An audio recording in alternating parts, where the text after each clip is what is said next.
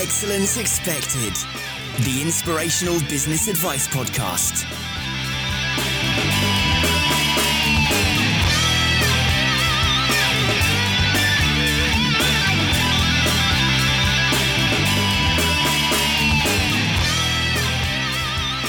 Hello everyone, I seem to be getting more English with every episode. I think I've said that for the last 10 episodes, but anyway, I digress. Welcome to another episode of Excellence Expected with me, Mark Asquith. Now, one of my long-standing ambitions has been to write a book, and I'll be completely honest, most entrepreneurs and business people that I speak to have the same ambition.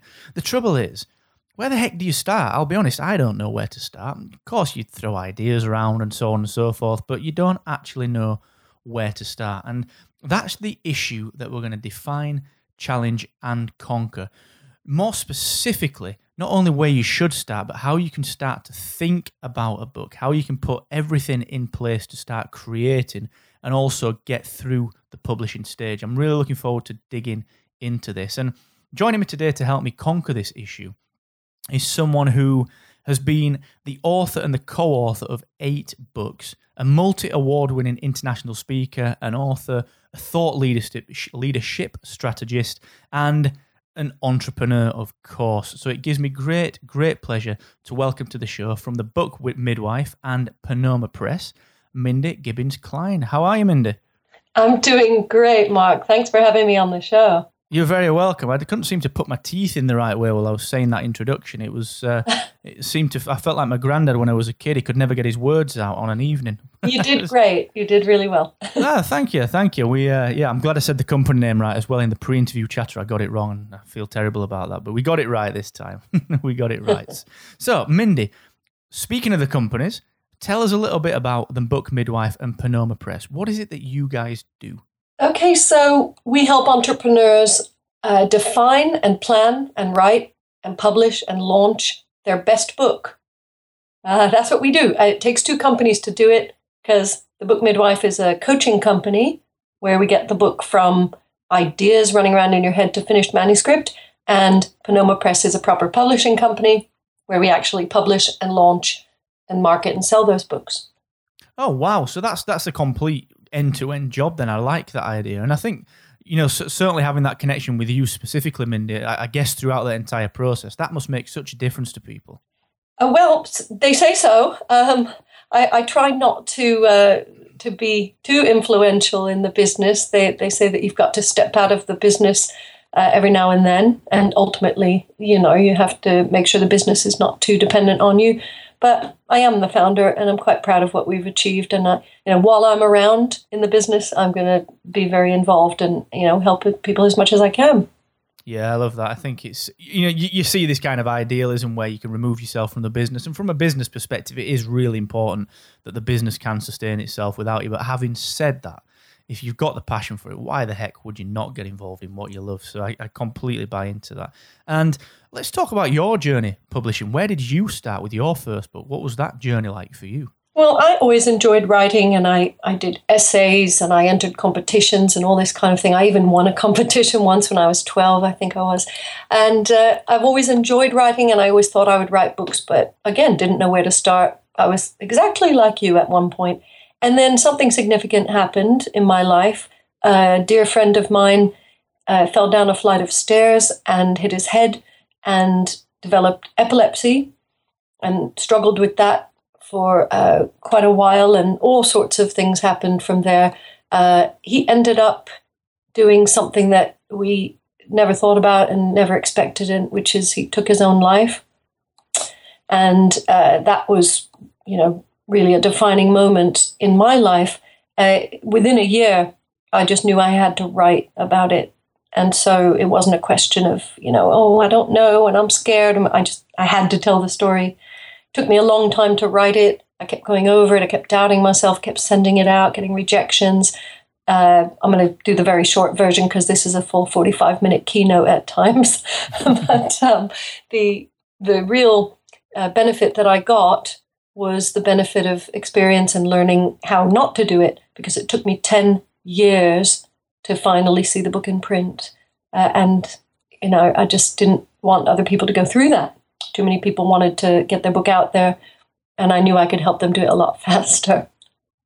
Wow, 10 years. Well, let's talk about that process, because I would imagine so many people are worried about that. I know that's something that would really concern me, first of all, not knowing where to turn. So what was it like in those early days, specifically around your own personal journey, the barriers that you perhaps faced mentally, with the kind of confidence with the book, actually putting pen to paper? What was that like for you in the really early days? Yeah, that's exactly what it was. It was a confidence issue. If you're doing anything you've never done before, like the first time and the only time I ran a half marathon, I had similar fears and I was similarly unprepared. We won't talk about that. But we had, I had the benefit of the passion. So that's a really strong point that we bring up from the very first conversation with people. There's got to be enough passion around the subject. I know it's very trendy to write books, but if you're not passionate, like you say, if you're not passionate about your business, you're not going to be very successful. If you're not passionate about your book, it's not going to get done, or it's not going to be very good. So luckily I had that going for me. But every now and then, this fear and doubt and rejection and, just total self-deprecation would rear its head. And I'd think, I can't, maybe all these folks are right. It doesn't deserve to be in print, blah, blah, blah. But then at some point, I just thought, enough. It has to be in print. I don't care what other people say. It's too important. And I didn't want to go to my grave with it still inside me. So I had to stop listening to all these so-called experts, because after all, it's just their opinion. That's really interesting. It's just their opinion. That's kind of a game changer if you can wrap your head around that. That, I think, is so powerful. And I think we all go through that journey in business as well. You kind of go through that imposter syndrome. We've seen it documented so many times. But the early days, sometimes you do feel like, why am I qualified to be doing this? And it's a really interesting scenario, especially when you write a book, I would imagine. I certainly found it with the podcast and when you do speaking engagements. But you're opening yourself up to criticism, aren't you? And that's a really scary thing. Yeah. Yep, that's exactly what it is. Criticism, I always say to people, they're thinking, will anybody buy the book? But they're actually scared that people might buy it and read it and not like it. So they want to sell books, they want that out there, but at the same time, they're thinking, but what if people actually do read it and they don't like it? And of course, what they're really thinking is they don't like me, because people identify so much with the content of the book. And if you do pour yourself into a book, if you do put personal ideas and insights and experiences and your feelings, you are exposing yourself. And it's not really an option to write a book and not do that. So I think people do know what they're getting themselves into, Mark. That again, really, really curious. You're right. People associate themselves with their output, and you're right. They take it as a personal slight. We all do at the end of the day. It's just the way that a lot of us are wired up. And let's just talk about the people that you get coming to you as the book midwife. So coming to you as the company, wanting that coaching, because we're all sat here running small business and working in small business. What is your typical client, if you like? What's their situation? What's their mindset? What are their goals? What do they look like? That's easy, because about 90% of the clients we work with are owners, business owners, or founders, or solopreneurs. But basically, they either are the business or they started the business. So they, as I said a moment ago, they do identify with the message and the story in the business, and they kind of control the outcome and the goals that their business has. And many, many times, if it's your baby, then the business goals are closely aligned with your personal goals. I'm sure this has been covered many times on the show. You put a book out there, it's reflecting on you as well as the business and the business messages. So, they're intertwined. I think what happens when people come here is they finally got themselves to that point where they want to leave a legacy. So we tend to find older clients. I haven't done a survey recently, but my guess would be the average age of our clients is about 45, maybe 48. And so they have something to share. They have experiences and insights, as I say. They've been through something, they've overcome something. And we tend to help them with a book that educates as well as inspires, and it's that legacy. Yeah. I would imagine that's the case for many of us. We want to feel like when we set up business, we want to have an impact, or we want to solve a problem or help people. And for me, it feels like an extension of that when I'm considering the book that I'm kind of pondering and looking to start putting together. It just feels an extension of everything that I've done so far, and it feels like a summation of all those different pieces coming together. And do people tend to come to you with fully formed ideas, or do you have to help them, glean the information from? How does that typically flow? What's the situation in terms of the ideas that people have? Well, it's ideal when they come to us and they have not gone down a particularly narrow path, or the worst case is where they say, right, here's my outline. And then I think, oh gosh, what are you here for? Because the best work that we do with people is helping them figure things out. What is it that they should put in this book? Because there's lots of things we could put in a book. What should be put in? What should be left out? What's the main message? What's the best message considering today's market and your specific market? And we take a look at it from lots of different angles, what they want to achieve, what clients they want to attract. We bring the market information. So I've now touched 1,000 manuscripts. So I know a little bit about what might do well in the market. I can never promise, but it's putting all of that together. So their ideas, my market intelligence, and we use coaching questions to pull out the very best ideas. And I love it when people trust us and they come to us with a blank, I was going to say a blank head. It's not. They have a lot of ideas in the head, but we use a blank sheet of paper to begin with, and we fill it in together, and we do the structure and the framework and the outline together. And then, that's brilliant when people can have help at that stage, because it's almost like, going along to the hairdresser and saying, well, I've cut the sides and the front, so can you just fix it up a bit? No, not always. Or starting to build your house and then saying, oh, I think I better get the architect involved. We like being involved from the very, very beginning, where I think we can do our best work. Yeah, that's a really good analogy. And really randomly, I know someone that cuts his own hair. Big shout out to Dan. See you tomorrow. Interesting. So, hey, if you're okay, if you know what you're doing, that's fine. But most people don't. Mindy doesn't know what he's doing. He doesn't know what he's doing. We'll stick a picture of him in the show notes. He'll love that. So let's talk about the next stages, specifically around how you coach people, I guess, in that confidence arena, because that, I would imagine, is the biggest barrier to overcome. And is there a scenario that ever plays out where you get, someone that's particularly guarded, and they perhaps, they start working on something, you can tell that it's not quite what they want to say, but they can't quite get it out? Is that a scenario that does occur, and how do you move past that if that is the case? Well, we're famous for having lots and lots of coaching questions. It is a book coaching business, and my background is coaching as well as marketing. So we have 105 questions that we ask at different times during the process. Some of them we have to ask multiple times. So it really is a question of coaxing the information out, but also coaxing the spirit of the thing, if that makes any sense. That's the best way I can describe it, because when somebody's fearful, they don't really know if it's going to work, they don't know how it's going to be received, or they simply don't know how to put it across. There's always a way for them to do it. It's interesting, Mark, that you think we coach on confidence. I think what we do is we coach and mentor and guide people in the area of clarity.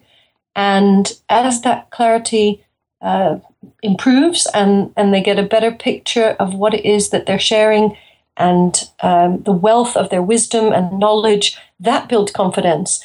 And so a lot of people wait until they feel confident before starting their book. But the irony is that working with a process like ours, the book starts to come together, and that gives them a feeling of confidence. And we see that over and over again. So that's what makes me proudest is, we get all sorts of people who thought they could never write, They were told they could never write from really helpful teachers in primary school. Dyslexic, whatever excuse, I don't have any time, I don't have any ideas, I have too many ideas. And one by one, we just deal with all those things and the book emerges and, it's really fantastic. I really buy into that idea of the clarity, developing the confidence, because it kind of equates to a similar journey in the podcasting world. If you think about people that are setting up a podcast, so many people get stymied by waiting until they're ready. And when you think about it, especially in the podcast arena, or even like Periscope or YouTube or whatever, the odds that you're going to go crazy on numbers so early on is very, very high. You're not going to get the massive numbers. So by developing the process through actually putting live content out, you get the clarity, you get the confidence through that. So I'm seeing how that works in the book world. I'm seeing how you guys work through that. Now, how does it tend to work with the coaching side of things? Is it one-to-one? Is it group stuff? Is it a mixture of both? How does that tend to sit? It depends. We offer everything. We have everything from no touch, online only, all the way through to one-to-one, very intensive, several times a week, coaches on your back, holding your hand. There's lots of different levels, and we aim to pick the best one with the client, the one that they feel comfortable. One of the first questions we always ask is, would you like to work with a coach one-to-one, or would you prefer the group scenario? Because some people really prefer the group, and we take a look at what they're trying to achieve. Somebody who has not a lot of confidence, not a lot of time, and an aggressive goal to get a book out, early next year or whatever, we will strongly suggest that they do a more intensive program, because obviously, they have the better track record. We have 100% track record with the private programs, and that means somebody who has signed up for a private program, doesn't quit the program, puts their 8 hours in a week approximately, and follows the process. 100% of the time, we have the book done within 90 days. Wow, that is amazing. And the reason I asked that question is that they're some of the excuses. They're some of the reasons that we give ourselves. And I wanted to figure out about, the different formats that the coaching comes in, because I'd say the same thing. Oh, I'm too busy. That's absolute rubbish. It's just theoretically not important enough to me to make time for, which is crazy. And one of the biggest things that I would imagine crops up is, well, the format's not right for me, which is why I wanted to dig into that, because so many of us listening to this, so many of us, driving to work, getting inspired by this, we can take all those reasons away. We can take all of the excuses away, because the formats that you work with seem to fit for everyone, which is fantastic. And you mentioned the 90 days there. Mm-hmm. Is that an average life cycle for your coaching program, but on the whole, for putting a book together in your experience? What is that kind of life cycle like? If somebody's not working with the book midwife, they will spend on average 15 months putting a book together. And that's the average. Wow. I would say we save people a year on average. We didn't always work this way. When I first started out 14 years ago, it was very much ad hoc. It was just, it'll take as long as it takes. I then had a year-long program, a group version and a private one, but I found a year was too much time and too much space for people to, hide and get lost and, make excuses and quit and whatever. So then it shrank to 6 months, which was better. But then we hit on the 90 days about 8 years ago, maybe. And we've been doing it that way ever since, to the point where if somebody won't put the time in, so the only way it won't happen within 90 days is if somebody won't or really can't put 8 hours a week into the book. 4 little sessions of 2 hours doing exactly what we've agreed in those sessions. If they can't find that time, well, we can't put them on one of our programs. They can still do our online programs. They can work at their own pace, but our coaching programs are all 90 days in length, because that is what's best for the book. And if you want the best possible book, you don't want to stretch it out over 6 months, 12 months, 15 months. It'll be too disjointed, fragmented. Things will change. You'll lose your you lose your will to live, to be honest. You'll lose your, the plot. You don't want to do it in a short time, like over a weekend or a week, because I think that's too short. You'll get a snapshot of your thinking and it'll be done and you'll think, oh, I should have put that. And so this gives it enough space to breathe. It's one of the phrases we use here. And yet there's still enough momentum and there's enough energy around it so that it gets done in that quite short period of time. And it's punchy and it's just the best thing for the book. Well, that's come from a lot of experience and I guess research into your customers on your side as well. So that's a really confidence giving thing from someone that's looking at this kind of work with you. You've got the track record, you've got the experience, you know the format. So it would appear that all of the pain that we associate with writing that first book, all of that mystery, that kind of where do I go next, what do I do now, what's the first thing that I do, that's constantly removed. So it's very obvious that you guys know how to do this. And what I'd like to do now is just move it up a gear, just change into the actionable tips mode. Because I know you've put together, Mindy, 3 fantastic tips for people that may be thinking about putting the first book together, maybe already just kind of started on that path and don't really know where they're going. So let's dig in to actionable tip number 1, please. Okay. Actionable tip number 1 is you must learn to push your thinking so that you can deliver better ideas to your market. So what do I mean by push your thinking? Well, I just discovered, having worked in the thought leadership area for the past 7 or 8 years, that most people don't put a lot of thought into things. It's ironic because, we're talking about thought leadership, but people are just throwing things together. You may have noticed this as well, Mark. They throw together articles, blogs, social media posts without too much thought, podcasts, videos, content. It's a word that drives me crazy because it's not about just getting content out there. Pushing your thinking means putting more thought and the right kind of thought and the rigorous thought processes like the ones that we've developed in my companies and putting those to work to achieve something that really is original and exciting, maybe even groundbreaking and thought-leading. And then you can put something very special out into the market. I think I struggle with that so much. You want to, when you see the shiny object syndrome, you kind of think, right, I'm going to put this new piece of content out. I've had a great idea.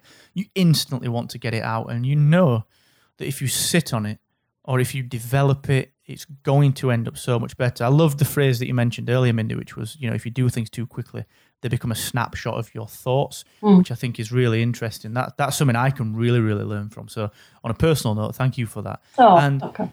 Let's shift on to actionable tip number 2, please. Okay, so this is something that's worded in a thought bite format, which is something that I developed for the new book, The Thoughtful Leader. And so we use these quotes, we quote ourselves. So I give everybody permission to quote themselves, not just famous people. Okay, actionable tip number 2. There is wisdom at the intersection of your knowledge, your passion, and your client's needs. So your knowledge, your passion, and your client's needs, if you imagine those as 3 circles and they're all intersecting, that's where your wisdom lies. Because if it doesn't match your client's needs, they won't see it as wisdom. The one curiosity with that is the word passion in there as well. Because we've all got knowledge and we all assume that we know what our clients want to a degree. But I always find that businesses that do the very, very best continually drive themselves forward through interest, enjoyment, the kind of cliched passion, if you like. But you need to have the self-motivation to push that forward, and the knowledge and the client's needs aren't enough for that. And I think that passion, especially for small business owners and entrepreneurs, you just sometimes forget that, don't you? You forget why you're doing it. Yeah, and it's about expressing that passion. Of course, we work in the area of writing and publishing, so it's so easy to just churn something out. I mean, I had an article deadline yesterday, and I thought, I'll just take something that I've done and I'll tweak. And I said, no, come on, this is going to be something that people will be reading and hoping will change their life. You can't do them that disservice of just whacking something out there, So I had to just sit myself down in the chair and feel the passion around the subject. It doesn't take long. I took 2-3 minutes to ground myself. Then I wrote it, and it flowed a lot better and a lot more passionate. I like that. I like that you grounded yourself and took the time out to do that. I struggle with that personally. I would love to do more blogging, and I find it really difficult to center myself around, first of all, creating the space, but then center myself around a particular topic and really get into the mindset for that. How do you do that? How do you step away from it all? You need to do what we call the inspiration session. We pitch it, or maybe a little bit too much in the new book, in The Thoughtful Leader, but that's the thing that we do best. That's the whole team is geared up around pulling your best ideas together in a coherent and cohesive way. So we can chat offline about that. That's it. That's what everybody should do before they do any kind of content planning or anything. Is have a thought leadership strategy, and that's what we find is missing for most people. Thought leadership strategy, by the way, does include passion. And that's what makes the difference. People don't realize it. They're like, oh, that's exciting, but they don't know why. It's because the creator of that content was willing to include the passion. I like that. It was willing to include the passion. That's going in a quote. Permission to quote yourself. Absolutely. That's amazing. Okay, let's dig into the third and final actionable tip then, please. Okay, so actionable tip number 3. So real thought leaders are out there writing and publishing. Get a plan together and get writing. Now, I would say that. We've spent the whole time encouraging people to get writing, and I hope that they understood the underlying point that you and I have been making, which is about getting a plan together. And it's in that order. Get a plan together and get writing. First you plan, then you write. And if people are feeling inspired and feel, yeah, maybe I could do this, if you need help with the planning, there is help available. I use the term real thought leaders, and REAL is an acronym that I first brought out in my book, 24 Karat Bold. And REAL stands for a lot of things. It stands for reach, engagement, authority, and longevity. So when I say real thought leaders, I mean thought leaders who are doing all 4 things. They've got kind of all 4 cogs turning, and they can get some real traction with their writing and publishing. There's a way to do it. Most people are just thinking about it and not doing any of it. I hope the listeners are feeling inspired to do something. And then if they want to be a real thought leader, that's the ultimate goal. Do something. Just get started. Get starting with the planning. I think that is so vital. I feel that there's so much that people miss around planning, myself included. I think we all fall into that. So I think that's a really useful tip. Mindy, that has been such a fantastic episode. And before we wrap up, tell us 2 things. First of all, tell us what you've got going on right now. You mentioned the new book. And second, tell people where they can connect with you online, please. Absolutely. The Thoughtful Leader is the name of the new book. So we've taken thought leadership and taken it to a new level. And I think it's really worth having that conversation, because thought leadership, the term's been abused. So please think about being a thoughtful leader. If you want to know how to do it, you can get the book on Kindle, paperback, all 50 different countries, Amazon stores, wherever.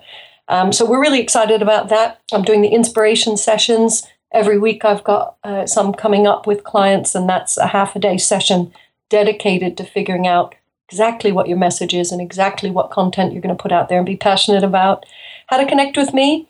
At Mindy GK on Twitter, at Book Midwife, which is my other one. I'm trying to keep both going. And at Mindy GK is really more about thought leadership. At Book Midwife is our book stuff.